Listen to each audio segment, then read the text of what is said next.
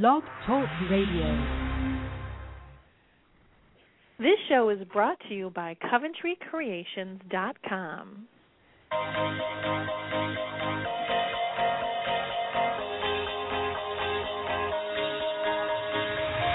Do you ever feel like a plastic bag drifting through the wind, wanting to start again?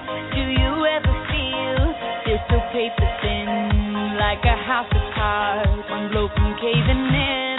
Do you ever feel already buried deep, 6 feet under screens, but no one seems to hear a thing? Do you know that there's still a chance for you, 'cause there's a spark in you? You just gotta ignite the light and let it shine just on the night, like the 4th of July. 'Cause baby, you're a firework. Come on, show 'em what you're worth. Make 'em go as you shoot across the sky.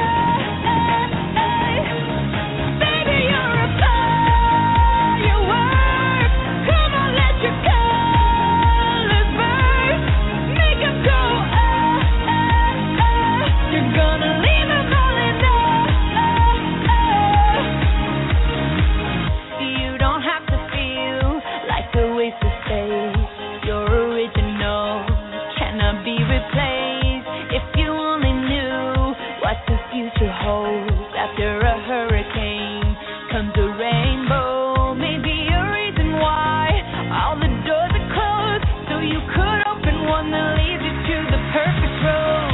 Like a lightning bolt, your heart will glow, and when it's time, you know you just gotta ignite the light and let it shine just on the night.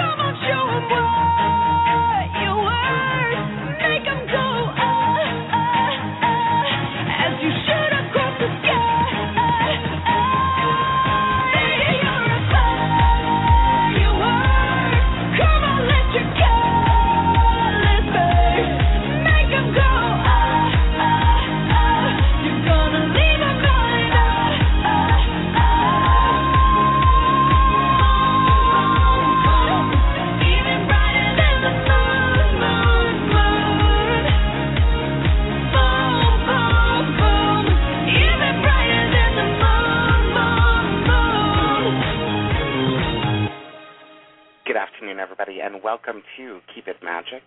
Keep It Magic, of course, is a talk show. We talk about all issues, metaphysical, witchy, astrological, Kabbalah. We pretty much talk about everything, politics, you name it, we talk about it. Today we're going to be talking, of course, to the legendary bad boy of witchcraft, Christian Day. I'm so excited. To reach Jackie off the air, of course, go to www.coventrycreations.com. Again, that's www.coventrycreations.com. Of course, while you're there, we do have a plethora of candles. Whether you have problems in your life regarding love, romance, money, you need to get a job, you need spiritual cleansing, you need to get rid of somebody out of your life, you name it, we got a candle for it. Cruise on over to CoventryCreations.com the left-hand side of the page, there will be a little link that says candles. Click on that particular link and go with the Platinum card, of course, because we have plenty of products that are waiting for you to get a kickstart in your life. If you have a problem, we have a candle for that. So make sure that you check that out. To reach me off the air, of course, go to www.psychicfriendsnow.com. Again, that's www.psychicfriendsnow.com. Fan us up on Facebook or like us on Facebook by cruising on over to facebook.com/keepin', that's without a J, keepin' it magic. Jackie was thinking she was in the South when she made that page, I think. Oh, well, she must have been talking to Dorothy while she was on the phone. So it's the G was taken. Keeping It Magic. Of course, you can fan page our sponsor, Coventry Creation Candles, and also follow us on Twitter, which is @KeepItMagic. So, Jackie, what have you been up to, girl? Writing, changing the world, reading things. It's making trouble. It's generally making trouble across the board. I noticed you put up a new blog. Talk to me. I have my Tuesday morning breakfast ladies who I just adore, and I was brought into this group about 6 months ago, invited to have breakfast with them, and I didn't know walking into them, and every woman in this group has her own spiritual path that she loves, and I just thought these are just a bunch of, PTA moms from Ferndale. Yeah. Having breakfast after they drop their kids off. But I discovered that these are really all powerhouse women in their own right, and it's been fascinating because we're all on different spiritual paths, so we end up getting these great conversations. And we ended up doing a spell together. They asked me to take them through a ritual to empower a situation, and then a week later we got together at somebody's house for lunch, and we made a bonfire, and we burned the spell that we made, kind of releasing it and letting go and surrendering the whole thing. And as we were doing this, some of the women were commenting on how they admire me for my passion. Yeah. And that they're trying to find their own passion. And sometimes, especially in the moment when you're doing all the magical work, things just start coming out and you understand things in a different way. And I said, well, it's not just one thing. I don't have one passion. I have many passions. And I think when we try and make it just one thing, we can't find the whole of it, the whole of our passion. And so this has been like a week-long conversation about all this and going through all this and contemplating it. And so I wrote about it, a short blog on that. But ever since I started writing about this, more and more information has been coming about what passion is and what it is to spark it up in your life, to find it. And one of the big things is that it's not one thing. It's not, I'm going to be passionate about toast, whatever. It's a multitude of things, and it's those multitude of things that get you to where your passion lies. And then, of course, right after I post that, I'm reading an article on Facebook about this incredible woman from World War II. Her name is Irina Sendler. And I, of course, reposted the quick little article, but she was an amazing woman, and I started thinking about how she made her mark upon the world, and I don't know if she knew how much of a mark she was making upon the world. What she did in World War II, she was a Catholic social worker. Yeah. And during the early parts of the war, what she would do is she would make false documents for Jewish folks to get them out of the area in the ghetto in Warsaw. So she's a Polish Catholic social worker. And then after a while, what she did is she started smuggling out the children and the babies from the ghettos, and saving them. And she kept track of their families and obviously she was passionate about this, and she took her life into her own hands about this. But what was amazing is what she did and how she changed the world. And she kept track of the parents and the children, and she would put all the information in this glass jar that she would bury under the tree at her house. And so she kept track of it and tried to reunite them. And she lived until she was 98 years old. But again, let's go travel this forward. It's a teacher in Kansas who gave an assignment to her kids about doing a year-long National History Day project. The kids found this article from a 1942 News and World Report that told her story, and from them finding this in an old newspaper and then following this thread through and creating writing a performance about this woman's life, and then it went viral after that, then they made another mark upon the world. And really I think it's finding your passion that allows you to make your mark upon the world. Yeah, I agree. But you can't really make that mark upon the world until you find your passion. But you know what? It doesn't work the opposite way. You can't find your passion to make your mark upon the world. So it's just been fascinating, really, talking about this. I have so many customers have come to me going, I just want to find my passion, and I just don't feel like I've connected with anything in life. And and I think it's that finding your passion is about digging down into who you really are as a person. We tend to homogenize things so much and think that we have to follow the rules all the time. But you know what? Passion has nothing to do with following the rules. Yeah. Nothing at all. And look at how this teacher didn't follow the rules. The teacher wanted the kids to reach outside of their normal world to find something interesting. And then Irina said, I have to change the world. So all these people who have made their mark upon the world and literally changed it. And that's just been the theme lately. And that's, well, as you know, it kind of happens. And in my life, you've known me a few years, and you see how these themes come, and I kind of worry this idea until I understand it and fully and can communicate it better. Yeah, I think that's the case also with Christian. One of the things that I love about Christian Day, and of course, his website is www.salemhex.com. Again, that's www.salemhex.com. I'm about to bring him on, but I'll give him a little love beforehand. One of the things that I love about him is that he is unashamedly successful at what it is that he does. And a lot of people can say a lot of different things in regards to,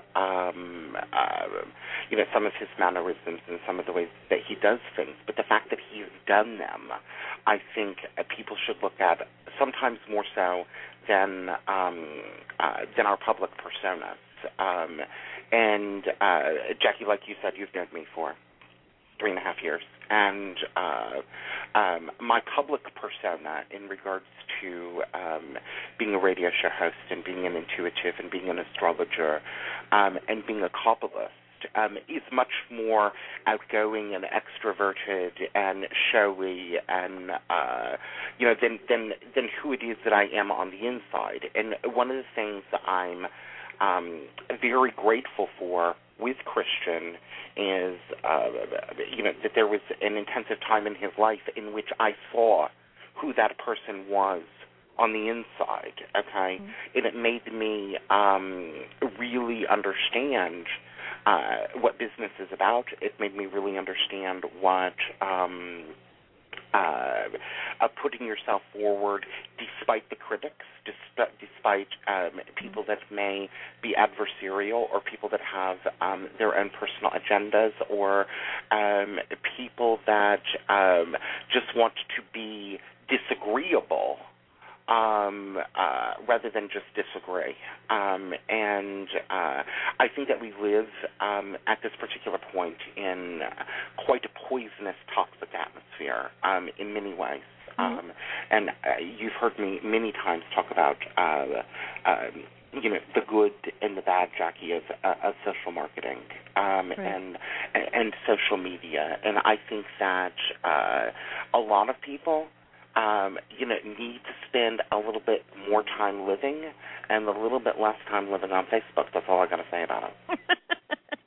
One of the things that I do appreciate about Christian as a business person, as a spiritual person, is that he is willing to take the risk. He's willing to take the risk to follow his dream, to follow his passion, to make his mark on the world, to say what's on his mind, to write about what's on his mind, and write about. The Witch's Book of the Dead is a great book, and I have to say, as I was watching the Witch's Book of the Dead's success, I kind of benchmarked my own book's success against that, and we had those conversations like, my book's almost doing as good as Christian's. That's what I want. He absolutely is the master at marketing and marketing himself, and really owning his own brand and owning who he is. I mean, we've had I make candles for him that are private labeled, and we make special recipes just for him through Hex, and we've had some great conversations about branding and taking those risks, and that's kind of, going back to what I was talking about, passion. Passion absolutely requires risk, and magic requires risk. So he teaches those lessons all the time, is that you're risking not being perfect. You're risking failure. Mm-hmm. You're risking, and hey, he's controversial. We know that. And Christian will say that too. But it's that risk that he takes to see where the line is. It pushes us all to see where the line is, where we're going to take that line. And whether you agree with him or disagree with him, he does push that line to say, how quiet are we going to be? Are we going to talk about what's on our mind? And I think that there was a lot of controversy that went on around him during the whole Charlie Sheen Warlock thing, which, by the way, I will stroke my own e-penis, that's electronic penis, on this. And him and I were having a discussion. This was a couple of years ago, and I said, you know what? I really don't like the word witch. I like the word warlock better because it has a much more affability factor. It's sexier. I just like it better. And I'm glad that he took it and rolled with it. And he saw the opportunity with the Charlie Sheen thing to be able to put, whether it be magic, Kabbalah, candles, voodoo, hoodoo, necromancy, everything out into the public sphere in a very, very ballsy sort of way, which ultimately is going to make this more publicly acceptable. It's going to be those particular ballsy things because people are going to become ultimately desensitized to it and not think that it's, crazy skulls burning in the backyard, although he does have a skull. Right. I want to quote something from the Witch's Book of the Dead, which I loved. Sure. I loved it so much I got my highlighter out. And it's in the letting your inner witch out, which I love. I talk about your inner witch all the time too, so I love this. Spirits hate boring people and would rather avoid them. If you want the spirit world to take notice, celebrate your nonconformity. Mm-hmm. The competent witch weaves herself between the worlds in exciting and sometimes shocking ways. When you allow your own unique soul to come through, you will discover your inner witch, an archetype of great mystical power and wisdom. Yeah, with that being said, Jackie, I think we should just bring him on the air. Welcome to Keep It Magic, Christian. I'm so, first of all, I want to tell you I'm so glad that we are friends, and I appreciate all the help that you have done for me over the years. We've known each other for almost 10 years, and I appreciate everything that you do for the community in regards to making alternative forms of spirituality, regardless of what it is, more acceptable. Well, thank you, and thank you for having me. Obviously, I have a great respect for both of you, and I love Jackie's candles, and of course, I've known you from when I was a keen reader. When I used to do the phone readings. I don't get to do them much anymore, because the stores keep me busy, but every once in a while I have to sort of dip back into it to keep the talent going, Well, you wrote a book on it, so in a different sort of way, which I think is pretty exciting. Now, you recently, I want to get some of the stuff out of the way first so that we can get into a great discussion in regards to your book, because there's a lot of things that I want to talk about in regards to the Witch's Book of the Dead. Talk to us about your new store in New Orleans. Well, I just opened another Hex at 1219 Decatur Street. Now, it's very strange how it happened because many years ago, Sean and I were walking down Lower Decatur Street, and Sean, my best friend that I founded Festival of the Dead with, which is my October events in Salem, and we're walking down the street, and I said, if I ever opened a witch shop, I would want it to be in New Orleans, in the French Quarter, and on this part of this street, because Lower Decatur is this very eclectic, there's all sorts of, head shops and collectible emporiums and little local bars, and it's just got this real interesting vibe to it. And in December, my friend Carol that owned Witchy Living decided she wanted to focus more on the Witch's Ball. I mean, she did really well with the store, but, it just wasn't her, you guys talked a little bit earlier about passion, and it wasn't her, she realized it just wasn't her passion. So she decided she didn't want the space anymore. And I was like, well, definitely. And it was funny because I'd had a reading in November from Priestess Miriam at the Voodoo Spiritual Temple while I was down in New Orleans, which is just incredible. It's like the oracle from the Matrix, and she had said, February is when everything's going to change. And I'm thinking, what the heck she's talking about? And it has. I opened on February 1st, and it's very similar to the Hex in Salem, but there's, this art that locals make here that have not made their way up to Salem yet, so that, there are some uniquenesses, but, for those that have been to the shop in Salem, they'll definitely recognize things like your candles, for example, and, a lot of the different potions and stuff that we have. So it's a really, I think it really speaks to New Orleans. I mean, Hex in Salem is a great store, but it was always outside of the norm of what a Salem witchcraft shop is. They're very safe. They're very, they're beautiful shops, but they definitely play on the safer side of the street. Whereas down in New Orleans, most of the shops are willing to go that extra mile into a different direction, and I find that it's not as much the shallow end of the pool, and it's, I think in some ways that may be what makes Hex work in Salem because it's so differentiated, but, there's also a lot more magical shops in Salem than there are in New Orleans, oddly, because we're a bigger city here in New Orleans. There's about 7 or 8 or whatever in the French Quarter, whereas in downtown Salem, there's got to be like 20. Right. Right. But yeah, definitely. I'm really excited to see you in New Orleans, and I can't wait to see it in November. Cannot wait to see it in November, so I'm super excited about that. And I love where you are because I know exactly that spot, and it's like this perfect little, you're right, it's this perfect little eclectic place. It's very busy. Decatur is a very busy street, so I was super excited when you said that. I was like, no way. So you're living, you're living some of my... What I like is that it's Lower Decatur is the one part of the French Quarter where a lot of locals go. The locals don't go to Bourbon Street. They rarely go to Royal Street. They tend to prefer Lower Decatur, for the local atmosphere, the cafes. So it's a different mix, whereas if I were just 3 blocks down the street, I'd be all tourists. And that's fine. I mean, I don't mind, I love visitors, but it's nice to have that community feeling of, I got a lot of regulars that come in every week, and in New Orleans, they know what they want. In Salem, up in the North Shore, in New England, you got to sort of drag it out of them. We're a little bit more reserved in that regard.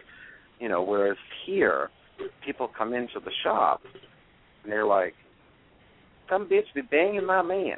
I want to take that hoe out, and they will. They know exactly what they, they come in, they know what they're trying to do, even if they're not witches, they're just regular tourists or locals or whatever. They come in, they know what they want, and they just tell you right off the bat. It's very different, even just New England people in general. They're gonna, you got to drag it out of them. Mm-hmm. They're very quiet and private. What are you going to say, Storm? I'm sorry. I was going to ask Christian, because I think that this is something to explore for just a couple of minutes with him. Christian, what do you think that the difference is between spirituality in the Northeast and I'm talking in general, and spirituality in New Orleans? How is it looked upon with the people, the residents, and the people that visit both of those shops? Well, it's interesting because, there are identity problems everywhere. Like in Salem, the identity crisis is, are we a maritime history with arts and culture and fine upscale shopping, or are we the witch city? There's always been that. But, honestly, since I've been in the game, I think I've changed that a lot. I think Salem's definitely become a tapestry where many of these people in the industry really feel like we are a combination of all these things. Whereas 8 years ago it was, are you this, are you that? But, New Orleans has that same thing in a different way. There are people that move into the French Quarter and wish that all the live music would go away. Instead of witchcraft, it's the they're not trying to get rid of witchcraft, they're trying to get rid of the live music. I moved here and, I wanted to be quiet, and it's like, this is a bedroom community. The French Quarter is a bedroom community, if you can believe that. Only if you're, never mind. Right. Only if you're a hooker. Parallel universe or something, I don't know. But, either way, it's New Orleans. We've had live music here for hundreds of years, and it's a fun city, and the energy. What I love about Salem is the history, and, there is a magical history, though it's very subtle, because, most of the people hanged as witches in 1692 were not witches. I do believe that Bridget Bishop might have done a little thing or two, and Chichapa certainly understood bits of magic and folklore. But here in New Orleans, there's hundreds of years of magical history. Voodoo and hoodoo. Hoodoo is, if voodoo is the religion here, then hoodoo is the magical practice, as you know. And so there's that here, and it's very, very old. And it's, even before, a lot of I've been sort of in these debates lately about, is it the Haitian immigration, and that's the only real voodoo. But there was voodoo here before the Haitian immigration. There was, it was more of the Congo element, but there was, there were those dances on Congo Square, and, as early as 1730. There were these explorations of African, Native American, European spirituality that were all blending together, much like the food did. Right. And everything sort of came together and syncretized. That's something you don't really see in New England because it's such a Puritan, we're not the melting pot in New England that New Orleans is. But that has its own charm, because it becomes very quaint in a way. And, being in Salem can be a very old world sort of British experience, It's like, it's a little more staid, but it's quiet, so it's like Salem's a nice place, when you want to relax a little more. It's not a party town, but it is a town where you can really appreciate the food. We've got great seafood and that sort of thing. So, both of them are magical sister cities. The most prominent connection, besides the magical connection, perhaps more prominent, is that New Orleans was the greatest port town in America throughout the 1800s, and Salem was the greatest port town in the 1700s. And port towns are very magical places because cultures converge on them. And it's that in New England and in Salem and in New Orleans, you have such a huge blend of all the different folks. So I love it. I love your take on your favorite cities. Me too. We have to take a break. We do. We have to take a break. We will be right back with more Christian Day. Cruise on over to his website, www.salemhex.com. Is there a new website yet, Christian, for the other store? It's going to be all combined at hexwitch.com. I just haven't had a chance to combine them yet. So if you go to hexwitch.com, it brings you to Salem Hex. But we're only going to be doing the web orders out of Salem since almost everything in both stores is the same. Okay. So cruise on over to SalemHacks.com. Give him a lot of love over there with your patronage, and, of course, visit us at CoventryCreations.com where you can get all of your candle magic needs and everything else. So, cruise on over. We're going to cruise right now to a little bit of Melanie Amaro. You're listening to Keep It Magic. We'll be back in a flash.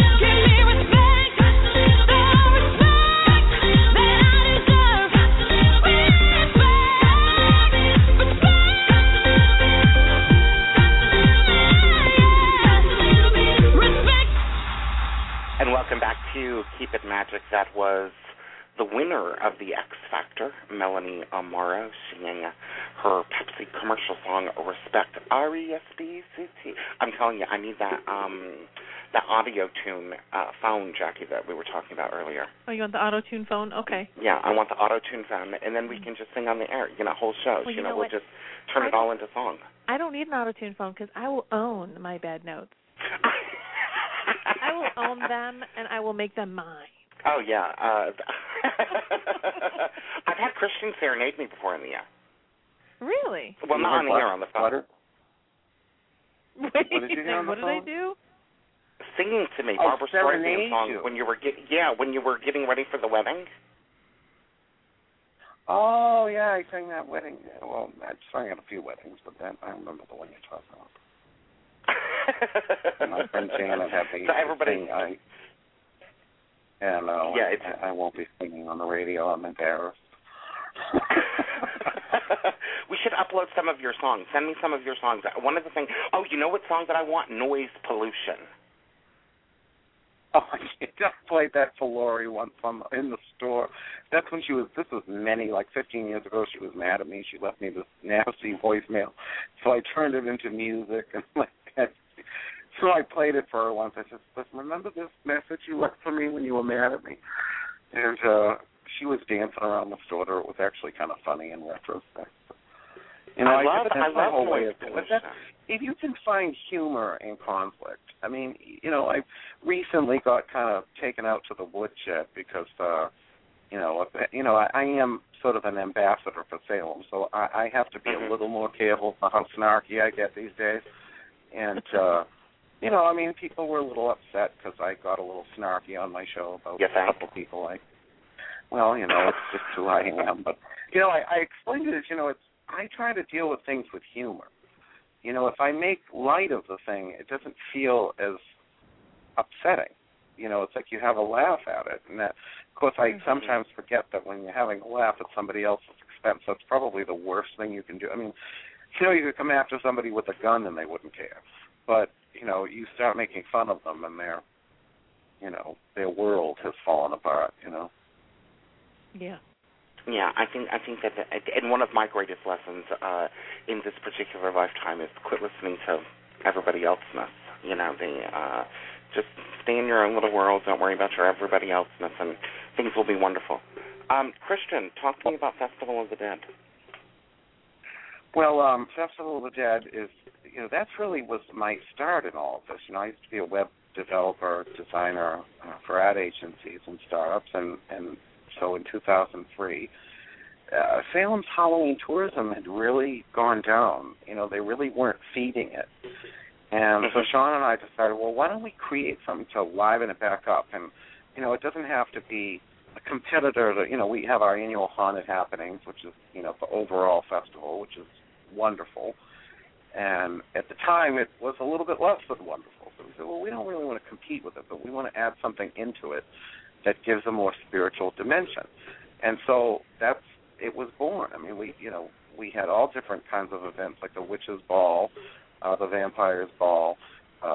Sean did a necromancy workshop, and, I did a dumb supper with him, which was, we still do. And this year for the first time, I'm bringing the necromancy workshop back for Saturday, the 27th of October. And that was really kind of how I knew that Samhain, Halloween, Samhain is the old Celtic name, that was the Festival of the Dead to the Celts. And so I knew that from a spiritual perspective it was about the dead, but it really didn't become real for me until I took Sean's necromancy class, and he had the skull laid out on the table of the altar, and everybody's supposed to go up and put their hands on the skull and cast a spell. And I get up there, and the thing has this vibration to it. So the skull? Oh yeah. So I'm the eternal skeptic. Sean used to call me the atheist witch. And I'm tilting the skull and I'm making sure there isn't some kind of joy buzzer in it or something. What did you do, Sean? And it was truly vibrating. I mean, I was like, wow, this is incredible, and of course the spell worked, and just I really feel as though that was my starting point into really taking a closer look at our relationship with the dead. And I remember after that first year we had our post-mortem, which is a corporate term for after finish of a project, but it fit perfectly with the Festival of the Dead, and we're saying to each other, this really confronted our mortality. I mean, yeah, we all believe in life after death and whatever, but it's just to make it so visceral. And this is now the 10th year of Festival of the Dead, and it's just amazing how far we've come. And we still have all the tried and true events, but we've added the morning tea, which is like a dumb supper. A dumb supper, for those that don't know, is a silent dinner where instead of having a medium translating the words of the spirits for you, you go into a silent mode, and everything's served in reverse. Dessert comes first and the silverware is all on the opposite side as it normally is. And this sort of mental fidgeting with people creates that basis by which they enter into spirit relationships, and people will often come and say, wow, I saw my grandfather or what have you. And my favorite people that come to that event are what I call the husbands. Their wives drag them, and they really don't think the husband. Their wives drag them to this. They don't believe in this sort of thing, And then afterwards, they come up to me and they go, oh, my God, I saw this. My grandparents were dancing on the ballroom floor. I saw my dog. And I didn't believe in all this. I just did one at a haunted hotel called the Grand Midway Hotel in Windsor, Pennsylvania. And they had the entire ceiling painted to look like the universe card of the Crowley deck. And oh, wow. and there were people there that were total disbelievers until the dinner was over, and they came up and they're like, oh, my God, I really got this feeling of spirit. And, now we've added the morning tea, which is a sort of like the dumb supper, only now you speak and you share stories of your loved ones, and they have this big scrapbook that we call the Book of the Dead, and people put in, mementos, photos, even suicide notes, things that really connect back to those loved ones. And it's all, so there's the Witch's Ball, of course it's the real name of the official witch, the official Salem Witches Halloween Ball, and that is the party. We party with the dead. We enjoy, that connection in a more festive way. Vampire Ball, similar, but, we're exploring that relationship with the vampire, which is really a metaphor for sex and death. Mm-hmm. It's a little bit edgy. It's a little bit saucy. So, all of these events explore death in different ways. And, we're in our 10th year, so it's really been a fantastic thing. Christian, let me ask you a major question. How do you make it through the dumb supper without talking? I have no idea, because I am the biggest big mouth. And I wondered the first year we did it, there's no way I'm going to be able to do this.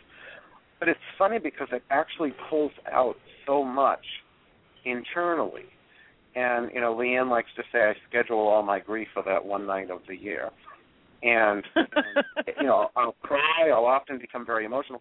But somebody pointed out to me at this dumb supper in Windber, Pennsylvania, a woman by the name of Kathleen Ramsland, who's an author on vampires and serial killers. And she was at the dinner. And something she pointed out to me, she said, why do you take everyone's hands at the beginning? As they come up to the altar, I bless them and hold their hands, and they put their mementos down, then I bless them. And I'd never really thought that much other than, I'm blessing them. And then it hit me, at the amount that I tend to cry at this event, I really think a lot of it is that when you're hosting this sort of thing, you're taking on the emotions of those people, because I've touched every person that is now sitting down. Do you use sanitizer? And so, I'm sorry? Oh, Do you use sanitizer? I should. I don't, but I know I'll have to. I'd be there with those little Clorox bleach wipes, and after every person, I'd be washing my hands with it. Oh, God. Well, I don't, but I do. It takes on that emotional factor. So now, in a sense, I'm taking on some of the pain of these people, or the overflow of it, you know what I mean? Because people do cry. It's very emotional. Someone asked on the chat if it was a dumb supper or a dump supper. It's a dumb supper as in, silent. Right. And of course the festival led to the book. That was the natural progression, and I know you mentioned that on the description, I think. Did you? Yes. Yeah, we talked about your book. Yes, I did. Well, here is my question, Christian, which I'm going to go into the controversial now. Everybody, be ready. I'm about to head into the controversial. In the last decade, at the turn of the century, there was, of course, the popularization of mediumship. With John Edwards and Sylvia Brown and James Van Pelt and Lisa Williams, and the whole the list goes on. Why do you think, when it's really what much of what necromancy is about is mediumship? Why do you think that it has been sanitized so much over the past 10, 12 years? Well, I think it's been sanitized over the last 100 years, really. Or more with the emergence of the spiritualist church, which is wonderful, by the way. If someone wants to learn mediumship, I can't think of a better way than sending them to the spiritualist church. Those people have really perfected the process. Right. But at the same time, it is very, I don't want to say watered down, because it's not watered down. It just strips it of its ritualization. I feel like the reason they have done that, and it's certainly, I don't necessarily know if it's, it has been done more in the last 10 years. They don't have the trumpet sittings and that sort of thing that they had in the spiritualist church 100 years ago. But I think what they're trying to do is not so much water it down, but make it more relatable. Because if people do not understand complex rituals and arcane languages, not that I do, but I don't really use arcane languages either, but you know what I'm saying. If they're not going to get into the whole nitty-gritty of, some ancient Hebrew tome or what have you, and, they just want to make the connection to spirit. Basic mediumship is a wonderful way to do it, because it really entails just meditation, relaxation and connection. And, of course, protection. I mean, a big part of, my book, I would have put it higher up. The publisher, sort of capped it off at Chapter 5, was my chapter on banishing and exorcisms in the Witch's Book of the Dead, because it is very important. Often you hear the Ouija board demonized, and you hear, if you use the Ouija board, you got to use protection, it's dangerous, this and that. Well, all spiritual work is dangerous. Even prayer. When you go into that place, you're ringing a dinner bell into the spirit world saying, fresh meat, here's somebody I can connect through. And frankly, no matter what kind of spiritual work you're doing, there should be a mindset of protection, even if it's just strengthening your aura periodically. Maybe once a week you do a meditation of a protection shield around you, but, you say, I only allow those things in that are good for me. And that's very, very important. I love that you're addressing it in that way, because when you're a little witchling and you come into the homogenized magical world, you're told don't touch a Ouija board and don't do this and don't do that. And I think that there's a bigger danger to the Ouija board, rather than like calling up a demon, is getting addicted to it.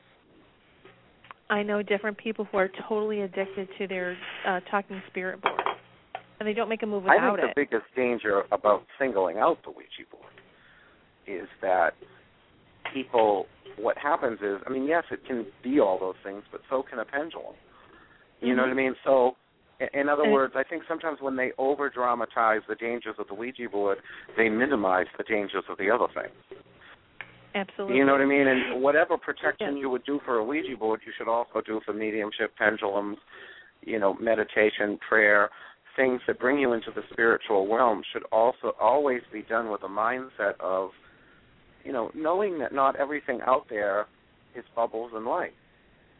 Well, and that's what I love about, just you and your book, Witch's Book of the Dead, is because we've lost touch with our death process here in our modern culture. I think it's very difficult for us to express the pain of death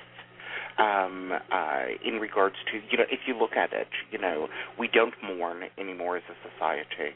We repress all of this stuff, and as a result, we're all on antidepressants, myself included. We really, I think that these are some of the roots that we went back to, and, although that people may think it's foolish, when my cat died, Rex, I really spent a lot of time really feeling that particular grieving, what it was like. What was the cat's name? Rex. You remember my noisy cat? That used to meow all the time? That was the name of my first dog. That was the name of my first... Well, maybe it reincarnated and came to me, Christian. But I really felt that particular process, and I think that, Jackie, I agree with you. I think that we're all disconnected from it. Well, yeah, because go ahead. Okay, well, the pain of death is twofold. Number one, there's the loss of the person or, animal that we've lost, but death always brings something else to us as well. It's our own fear of death. You know what I mean? There's the loss of the person, but then there's the, and we're all spiritual people. We've all had these experiences that tell us what is real and what isn't. But let's face it. With delusion and everything else factored into the mix, who ultimately, maybe we imagined it all. I don't believe that, obviously, but I guess my point is there's always that piece of doubt. There's always that, even if it's the hair, even I think the most spiritually together people will have that threat of doubt. What's really going to happen? Is this it? Am I going to go to hell? Am I going to go to heaven? Am I going to go nowhere? Is that just the end of it all? Is it? You always have that feeling of doubt, because even when you commune with spirits, they don't tell you everything, and even if they do, how much of it is true? You know what I'm saying? You have to always wonder, for yourself. You have to keep questioning. You have to keep questioning the veracity. I mean, even the Bible tells us that, that when you're dealing with spirits, you have to question the veracity. That I think is true across the board. I mean, you always have to wonder, what's really being fed to you and how true it is. And so that journey, it's really never ending. You don't suddenly reach this point where, okay, I've got it all now, and I'm where it's at, and my spiritual growth has stopped. I don't think it ever does. Well, when I have with my students, I always saying when they get enamored with a spirit that they're talking with, I said just because they're dead doesn't mean they're smart. Because we still have, like you said, we still have this journey. They haven't just absorbed all knowledge in that moment just because they're dead now. So it's a good rule of thumb, and in the spiritual realm, questions are your power. Question everything. Why am I here? What do you want? Why are you saying this? Why? And even in the spiritual world, just as it's true in the physical, everyone has a motive. Everyone has a bias. Everyone has a desire for what they're trying to achieve. And if you don't fit into that mode, well, you don't know that you're getting the full story. So, I mean, it's very important to use your own psychic ability. Remember, we're all creatures of spirit. And so we, too, can tap into that ability to discern what is true from what is not. And I think that you have to use just as much with the spirits as you do with the living. Yes, because you can't, when you're young and you're immature and inexperienced, somebody tells you something, you go, oh, okay. Like it's, how many times you've seen a kid come up and say, well, so-and-so said it, so it must be true. And then as you grow up, you learn that discernment and say, wait a minute, I'm going to call bullshit on this and say and want some clarity on this. But the same goes in your development as a spiritual practitioner. The first time I really connected with working with spirits, I was like, oh, okay. And I'm just excited that I can connect. I was just excited about that connection. And granted, this is a long time ago, but then you learn, oh, well, wait a minute. What are you really saying to me? What's happening? Is this truth? Is this what is your agenda? What is my agenda? And I love that you said that.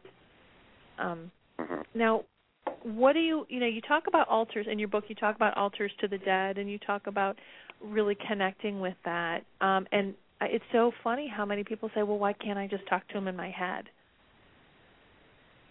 And what do you? I think that you can. I mean, again, here's the bottom line. Everybody has a different level of skill. Everybody discovers their skills in different ways. You take singing, for example. I didn't know that I could sing until I was 22. And I had a voice teacher, and she took me from, and really I could honestly say I couldn't sing at 22, but it was all through my nose. But I went to this voice teacher, and, she made me sound a lot better. And I've heard her take people that were not very good at all and make them sound amazing. And not everybody is going to sound like Luciano Pavarotti no matter how much they try. But somebody can take what they have and develop it to a level that's more than passable. I mean, you look at Joe Cocker. He made millions of dollars, and I don't particularly care for his vocal quality, but you sometimes will replace vocal quality for style. I mean, you look at a Janis Joplin. She's got a very raspy, hoarse voice, which normally would be like, oh, they can't sing. But she took it and embedded a style into it that made her one of the most famous singers that ever lived. So right. you take that talent, you bring it into a new aesthetic, which may become the norm, where people might actually look at a Luciano Pavarotti and say, oh, I hate the sound of that. So you've created a new aesthetic. And magic is like that. Not everyone has the ability to do magic, and everybody is psychic to different degrees. Some people will have it naturally, and they'll be like one of these indigo children, that see spirits and all that sort of thing, and they grow up and that becomes their career. Me, I had to work at it. I mean, I was a perceptive child, but I was a Wendigo child, those Native American werewolf spirits. I was quite the terror.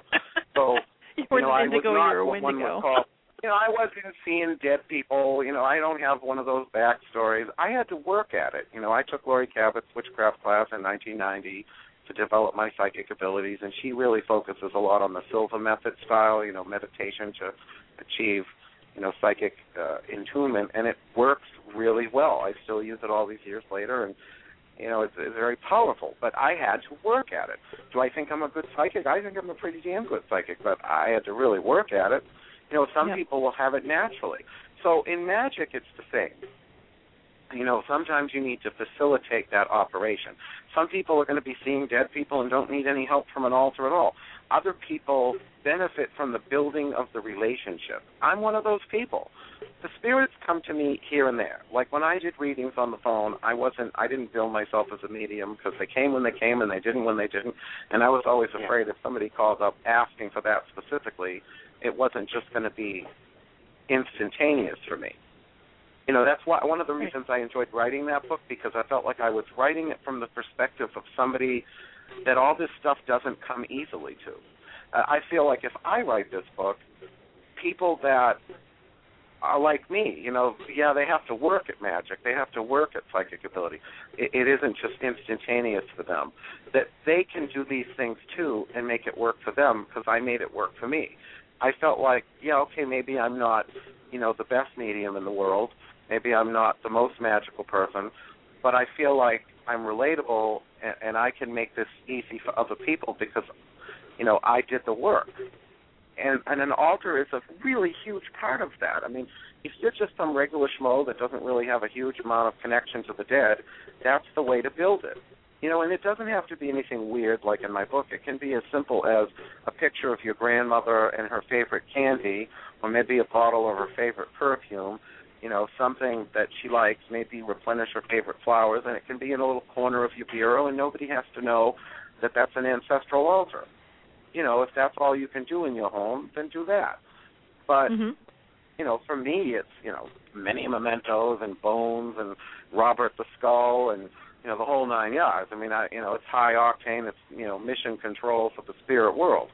But it's because that's what helps me connect. I mean, I'm not arrogant or grandiose about the fact that, humility is not my strong point, but at the same time I can be humble here because the reality is I have to work at it.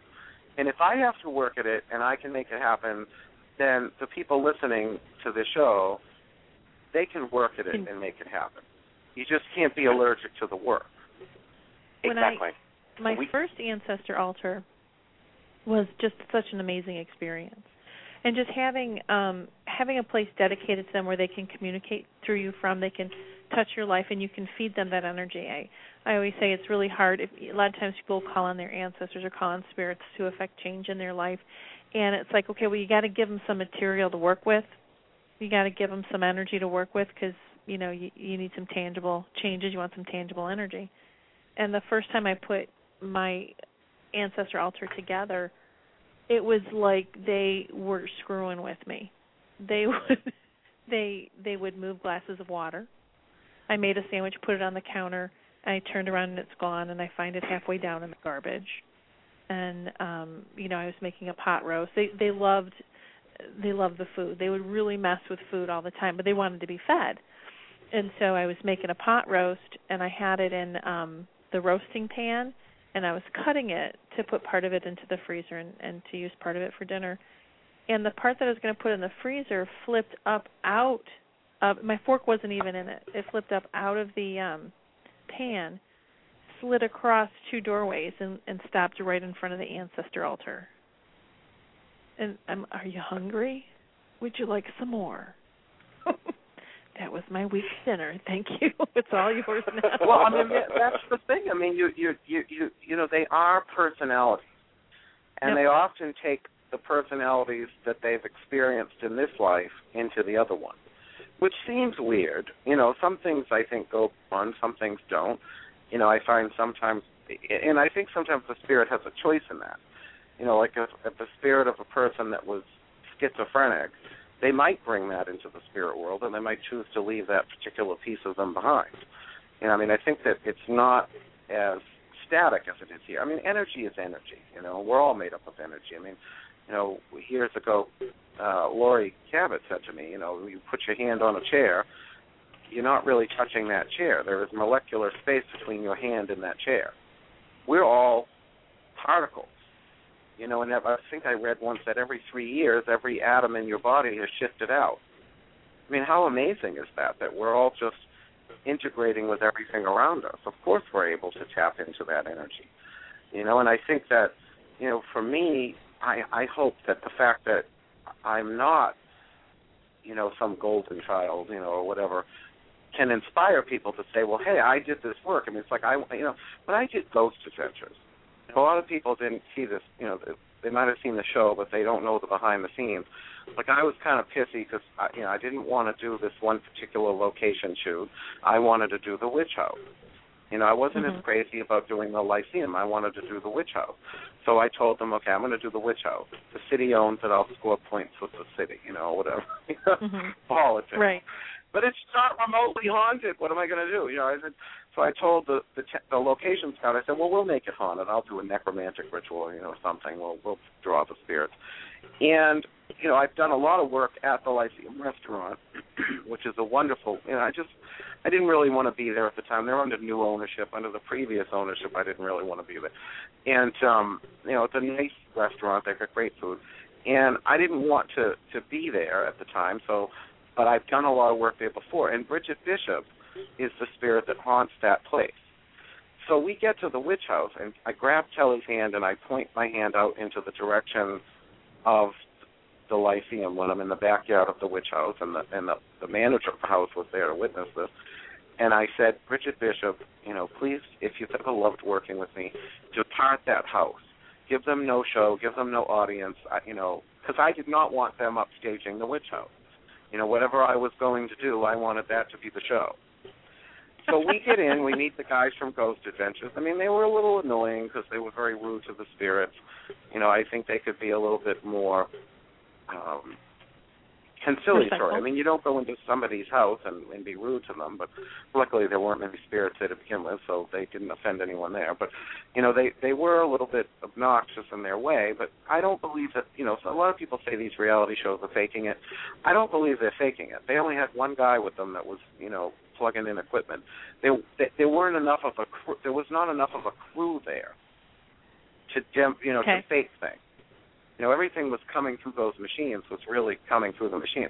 We got in and the machinery went nuts. Then, when I pricked my finger and put the blood in the chalice, that's when everything really went crazy. Now, they didn't show that, I don't think they really showed or described what I was doing with the chalice because they didn't know.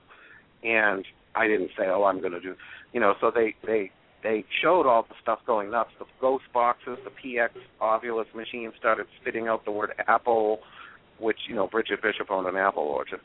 The ghost box called out my full name, the name of the skull, Robert, which was fun for me because I'd always said, oh, Sean, you made up that name, or, that's not the real name, and apparently it was his real name. And then finally they asked what the spirit was that was coming through. And the ghost box said Bridget Bishop. Now, she'd never have gone to that house. That was the home of one of the witch trials judges. That would have been the last place she would have wanted to be. But because we had asked her to leave the Lyceum, using magic, mind you, necromancy, where else was she going to go? I guess she must have decided, well, I'll come help Christian out and give him a good show. And needless to say, when they did the Lyceum spot, which was the second half of the show, they didn't get anything. I think somebody said they heard the name Mary in a window or something. I don't know. But it was there was nothing major. It was so small and so minuscule by comparison to what happened at the witch house, which isn't haunted, and the Lyceum is. It just goes to show you magic works. I'm no great medium, but I was able to use the steps that I talk about in that book. I had the jar of the honey, I had the chalice, I had the skull, I had the bronze blade, I had a yew wand, I had incense, all these different things that go back into antiquity as tried and true methods for drawing the spirits. I didn't invent these things. I mean, I sort of brought them together. There's some things I combined from different cultures. I love Dittany of Crete for conjuring the spirits, and wormwood. Those are more European, but I add in a little copal because the Mayans used that. So I might bring these cultures together, but I didn't invent these techniques. They're ancient. And one of the reasons when I wrote this book I didn't go into a lot of the modern Wiccan books is I didn't really want to be pulling on what was now. I really wanted to go back. Storm turned me on to Questia.com, which is a fantastic research site, and Raven Gramassi turned me on to Google Books. And between the two of those, I was able to find source material I never would have been able to find 5 years ago. This book couldn't have been written 5 years ago unless I wanted to travel to libraries all over America. That's amazing. I want to talk more about that on the other side of the break. Make sure that you go over to SalemHex.com, visit Christian Day, and you can also go to his personal website, is ChristianDay.com, which pretty much goes to every site that he has, which he has like a 14 million. So that will help to hook you up there. You're listening to Keep It Magic. Here, just because I'm going to make Jackie all happy, is a little Adele.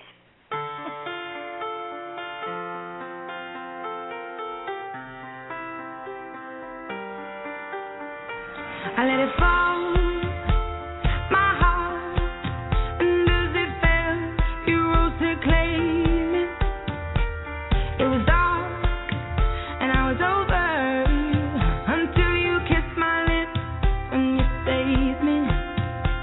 My hand still strong.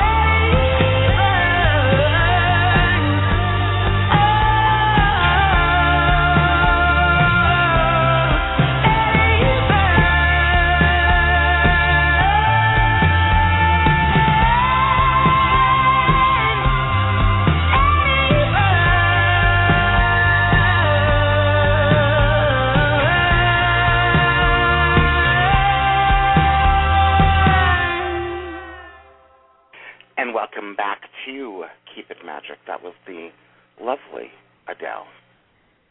Yeah, Adele. We love her. Pick up the phone and give us a call. I just do. I love her. Give us a call, 760-539-3235. That's 760-539-3235 to reach Jackie up the air. Of course, go to CoventryCreations.com. Again, that's CoventryCreations.com. And you can also check out our website for the show, which is KeepItMagic.com, and also seeing us on Facebook, which is KeepItMagic.com. It's currently 10 minutes after 5 here on the East Coast, which means it is 2:10 p.m. on the West Coast, and it's every single hour in between. You're listening to Keep It Magic. We are interviewing the very talented, wonderful, and gifted Christian Day. Christian, how did this whole process in regards to you deciding to do this book, to the finished project, first of all, how long did it take you, and what all went into it? Excuse me. Well, the first two chapters, Sean and I started back in like 2006. 2005. Years ago, I was having this conversation with my good friend Bloody Mary, who does Bloody Mary's tours in New Orleans. She's a voodoo priest in both Haitian and Creole traditions, one of the most amazing mediums and magical people, and the best tour in New Orleans, if you're going to come here. And I don't know, we were having this debate over writing. I want to write a book, and she, well, what are you going to write about? You know, and you know, like, and I was a little bit taken aback, but I get what she was saying now, because, you know, there's just so many repetitive books. She says, all these books just copy one another. What's your source material going to be? And so that phrase stuck in my head for, you know, many years, source material. So, you know, 2005 comes along, and Sean and I decided to write this book, you know, because I've since rewritten the first two chapters, because he was much darker than I was. He was, you know, a little bit different on the scale. Also extremely, you know, probably the most magical person I've ever met, Sean. But we're not the same, you know, so when he passed away, I decided to take the book, you know, and rewrite the first chapters. You know, I kept a few things, like the most famous quote in there that he made is the one you quoted, which is, spirits hate boring people and would rather avoid them. And I remember arguing with him. I'm like, we can't say that. What the hell? You know, and I'm like, and I went to take it out when I was doing the rewrites. I'm like, I can't. I just can't. He'll curse me from beyond the grave. Because ultimately it's true. I just didn't want to say it. I thought maybe it was too mean to say. But and what he means by that essentially is, you know, step it up. Live a life filled with passion. You know, you talked about that at the beginning of the show. That's so important. You know, you have to really believe in what you do. I mean, you know, I've always been blessed to have that. You know, whether I was a karaoke host in college, a.k.a. Star Search for Drunks, or a web code designer, I always felt strong about what I was doing. I loved my work. You know, I've always believed in loving what you do, and I feel like that's why I'm good at it. You know, if you love it, you take it that extra mile. You know, and so I shopped the book around. You know, at the time, you know, Weiser was moving away from witchcraft books. They still kind of are, but not as much as they were. You know, they're a little bit more into it now. But there was a period where they were just really going all self-help. And, you know, Llewellyn said, oh, you got to write the whole book. You know, and I'm like, I'm not going to write the whole book and then have you say you don't like it. Like, that's annoying. Right. You know, the standard is you write 2 chapters and there you go. And I mean, at least with nonfiction, I think. I think with fiction they tend to want a little more. But either way, you know, I put this together. They all turned it down. You know, so I sort of set it on the back burner. And then, you know, everything started happening with the media. You know, I was getting a lot of publicity with the festival and the shops and everything else. So, you know, I think Weiser took another look, and, you know, they actually, I don't know that they even read it the first time, but they read it this time, and, you know, my editor, Amber, loved Gutenbier. It. You know, how do you say her last name? Gutenbier. Gutenbier. Well, that's why I avoided her. Just think good and beer. I know. I love her. She cracks me up. Yeah, well, anyway, she took a chance on me. I'm very grateful to her, and, you know, that's how I got to meet Lisa Trudeau, their publicist, who's amazing. And so I decided, okay, Weiser went with me, and really that's what I wanted. I knew that if I get a reality show, which is probably going to happen at some point, that the only kind of book I was going to be able to write was, mass audience. Mm-hmm. And that's not always a bad thing. I mean, my friend Fiona Horn is absolutely one of the most brilliant witches I've ever met, but most of her books are written for more mass audience appeal, so she gets critiqued in some of the more intellectual corners of the pagan world because they don't think she knows her stuff, and it's not that at all. She's just trying to reach more people to help more, it brings out this magic to more people that can use it. So, right. There's a plus to those kind of books in that they're more accessible to regular people, seeking answers. And I knew that if I got a reality show, I'd be writing something like, Skinny Italian from, Teresa on The Real Housewives, only mine would be Not So Skinny Witch. And it would have to be like, for the regular people. I really wanted to write something that was high-octane, intellectual, hardcore, unapologetic, and I didn't want to self-publish it. I'm not dissing self-published books, but there's a credibility factor in Weiser. Yep. There is. I felt the same way with my books. And I know you know that because you're with them. And there is a credibility factor to that because they don't take just any book. Their books are very intellectually motivated. Llewellyn tends to do this thing where they rip apart your whole book and basically change it.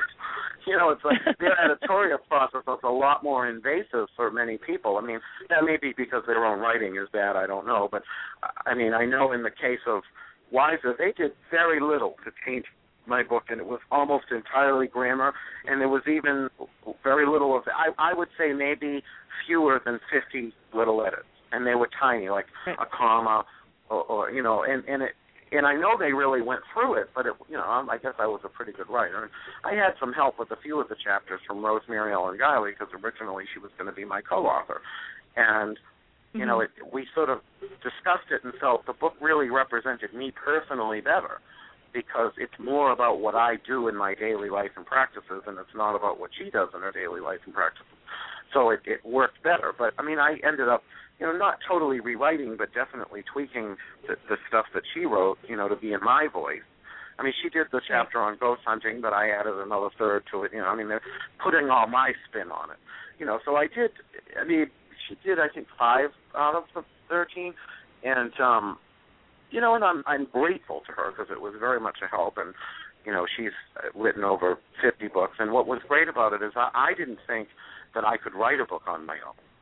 And having her with me kind of gave me the confidence to know that, the chapters that I did write entirely without, anybody, definitely, like the last one on the Festivals of the Dead, and the ones on the altars, and it just gave me that confidence as a writer, like, hey, I can do this, and right. It's funny because I'm actually co-authoring my next book as well, but for a different reason.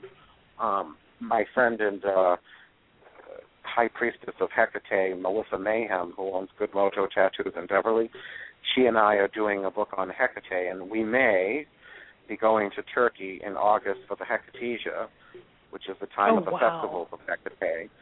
I'm sort of wondering if I can get away with it. I think I look better in drag than I might be wearing a hijab or whatever. Oh, my God. You would look hideous in drag.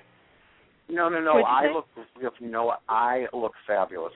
There's old videos that somebody has of me that, when I have the makeup done and everything, I actually make a better woman than I do a man. But regardless, it's not something I do often, but I think I'd have to do it there, just so that I don't get, I'm too weird as a man. I'd have to go around wearing one of those Muslim gowns and the hijab on my face and just be like, hello. Just sort of sneak about, Well, I don't want to end up like in that Midnight Express movie, when you end up in one of those Turkish prisons. That could be kind of scary. That's what I was going to say. Those Turkish men can be really hot, But in any event, it was just, it was an incredible process writing it, but ultimately the vast majority of it was written in a month. Like I started writing January 1st of 2011, and I literally had almost all of it done by the 6th of February, and then, doing all my edits and tweaks. It was about the 15th or so of February, I think I submitted it. And, wow.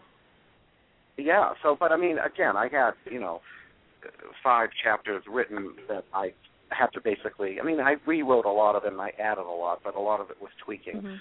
Because Rosemary's editorial voice is much more encyclopedic than, she writes encyclopedias and information books, and I'm writing this, whacked out occult book. So I had to kind of make it a little more, a little less, more like information and more like, I had to add a little more of the spook factor. It's so amazing when you just let yourself go into it and start writing and just get lost in it and just write. It's a completely different reality. And sometimes you got to stick your head up going, okay, where am I? What am I doing again? And it's amazing. I think you wrote. Yours is wonderful. I think you've just. We do well with it too at the school. Plus it ties in well with your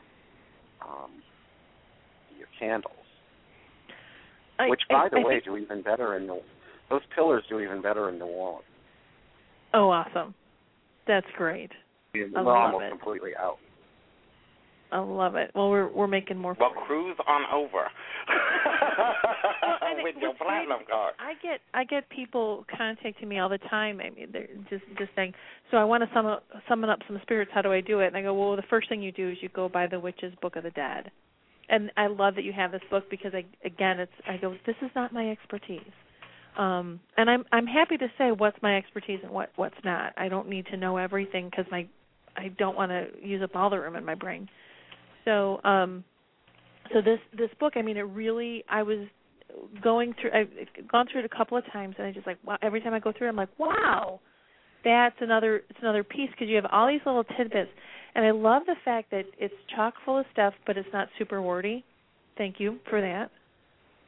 You get right to the meat of what you want to talk about. Oh, yeah. I just love that. Well, they told me I had 300 pages. So I was like, you know what I mean? I knew I wasn't going to have a lot of room to babble. God knows I do ramble. But, I knew with the book I really had to make things. And that was the hard part, frankly, because here I was thinking at the beginning, am I ever going to do 300 pages? And then it was a matter of how do I get it down to 300 pages, because I had far more than that. There was a lot that got cut. Yeah, there was a lot that got cut out. And you haven't published that yet as a Kindle book? No. No, because a lot of it was informational stuff, and it wasn't the ritual. And a lot of it wasn't so much cut out as it was condensed. You know what I mean? So it was the stuff that was actually just sliced out was just rambling and boring. The stuff that was just too long, I condensed. But I may eventually do. I'm noticing now, and this has only been in the last 6 months, by the way. When my book first came out, the top 10 at Amazon were largely made up of traditional books, and that was only 6 months. That wasn't even 6 months ago. Right. And in the last 3 months or so, the top 10 of Amazon's best-selling books are almost all 99-cent Kindle books. Mm-hmm. I've noticed that myself. Which is kind of sad, because how much money are you really making off of those? But, it's... Well, a lot of them are old school books, too, like a lot of,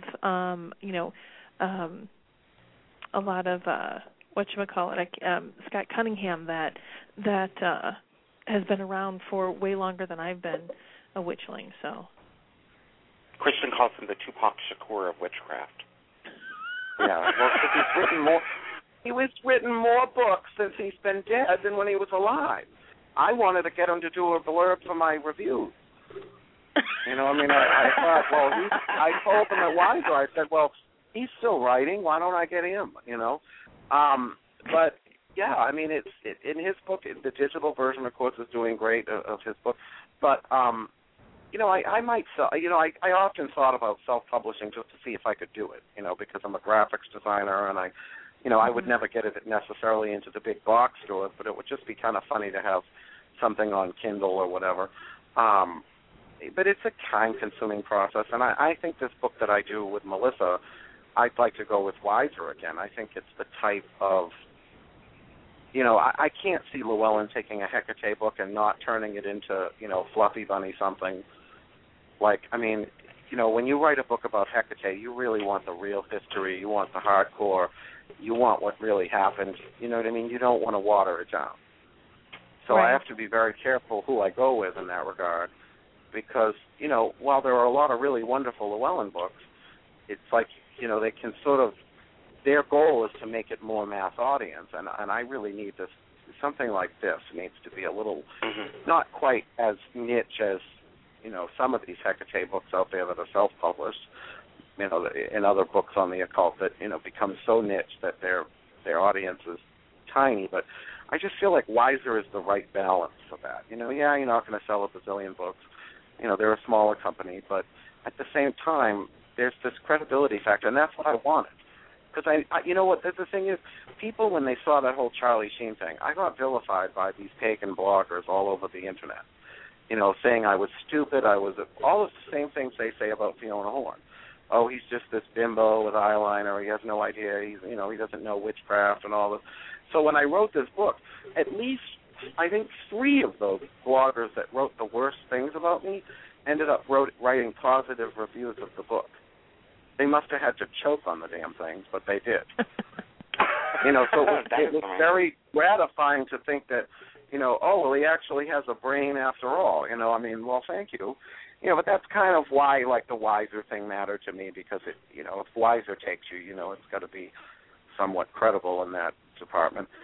And I was very grateful for, that they gave me a second chance. Yeah, definitely. Christian, where do you prefer that people buy your book?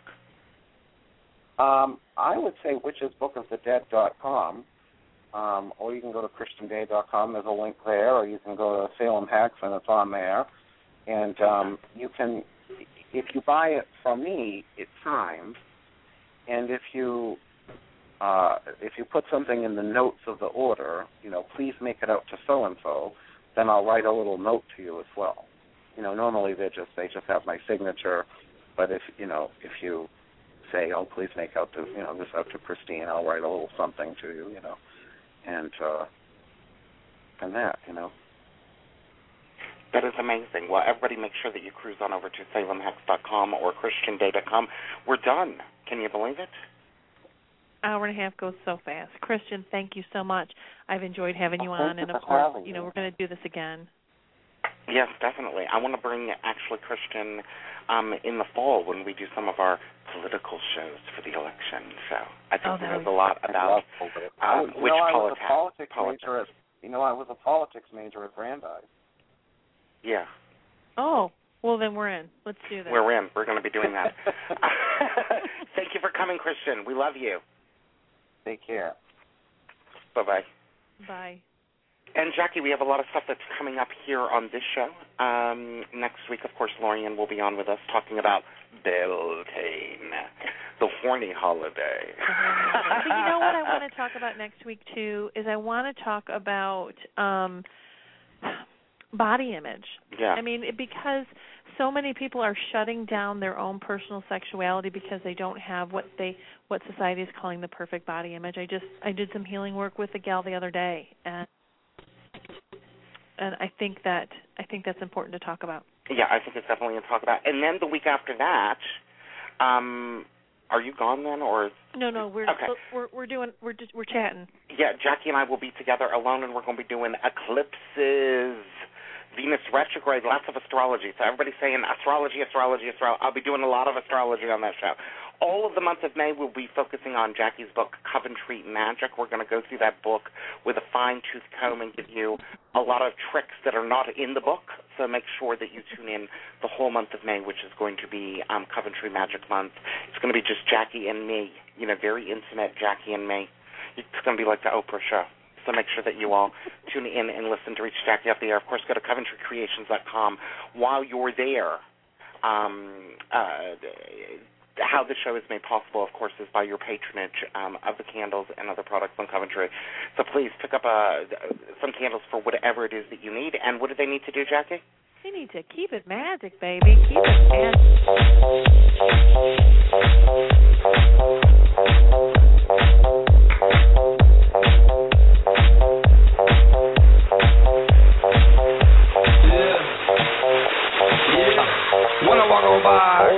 looking like Debbie Fly. I pimp to the beat, walking down the street and my news a freak, yeah. This is how I roll, animal print pants out control. It's Red Bull with the big ass bra, and like Bruce Lee, I got the clout, yeah. Girl, look at that body. Girl, look at that body. Girl, look at that body. I work out. Girl, look at that body. Girl, look at that body. Girl, look at that body. I work out when I walk in the spot. Yeah, this is what I see. Everybody stops and staring at me. I got passion in my pants and I ain't afraid to show it. Show it, show it, show it. I'm sexy and I know it.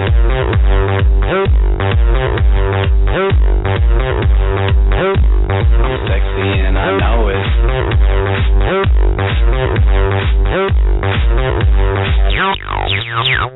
Yeah, when I'm at the mall, security just can't fight them all.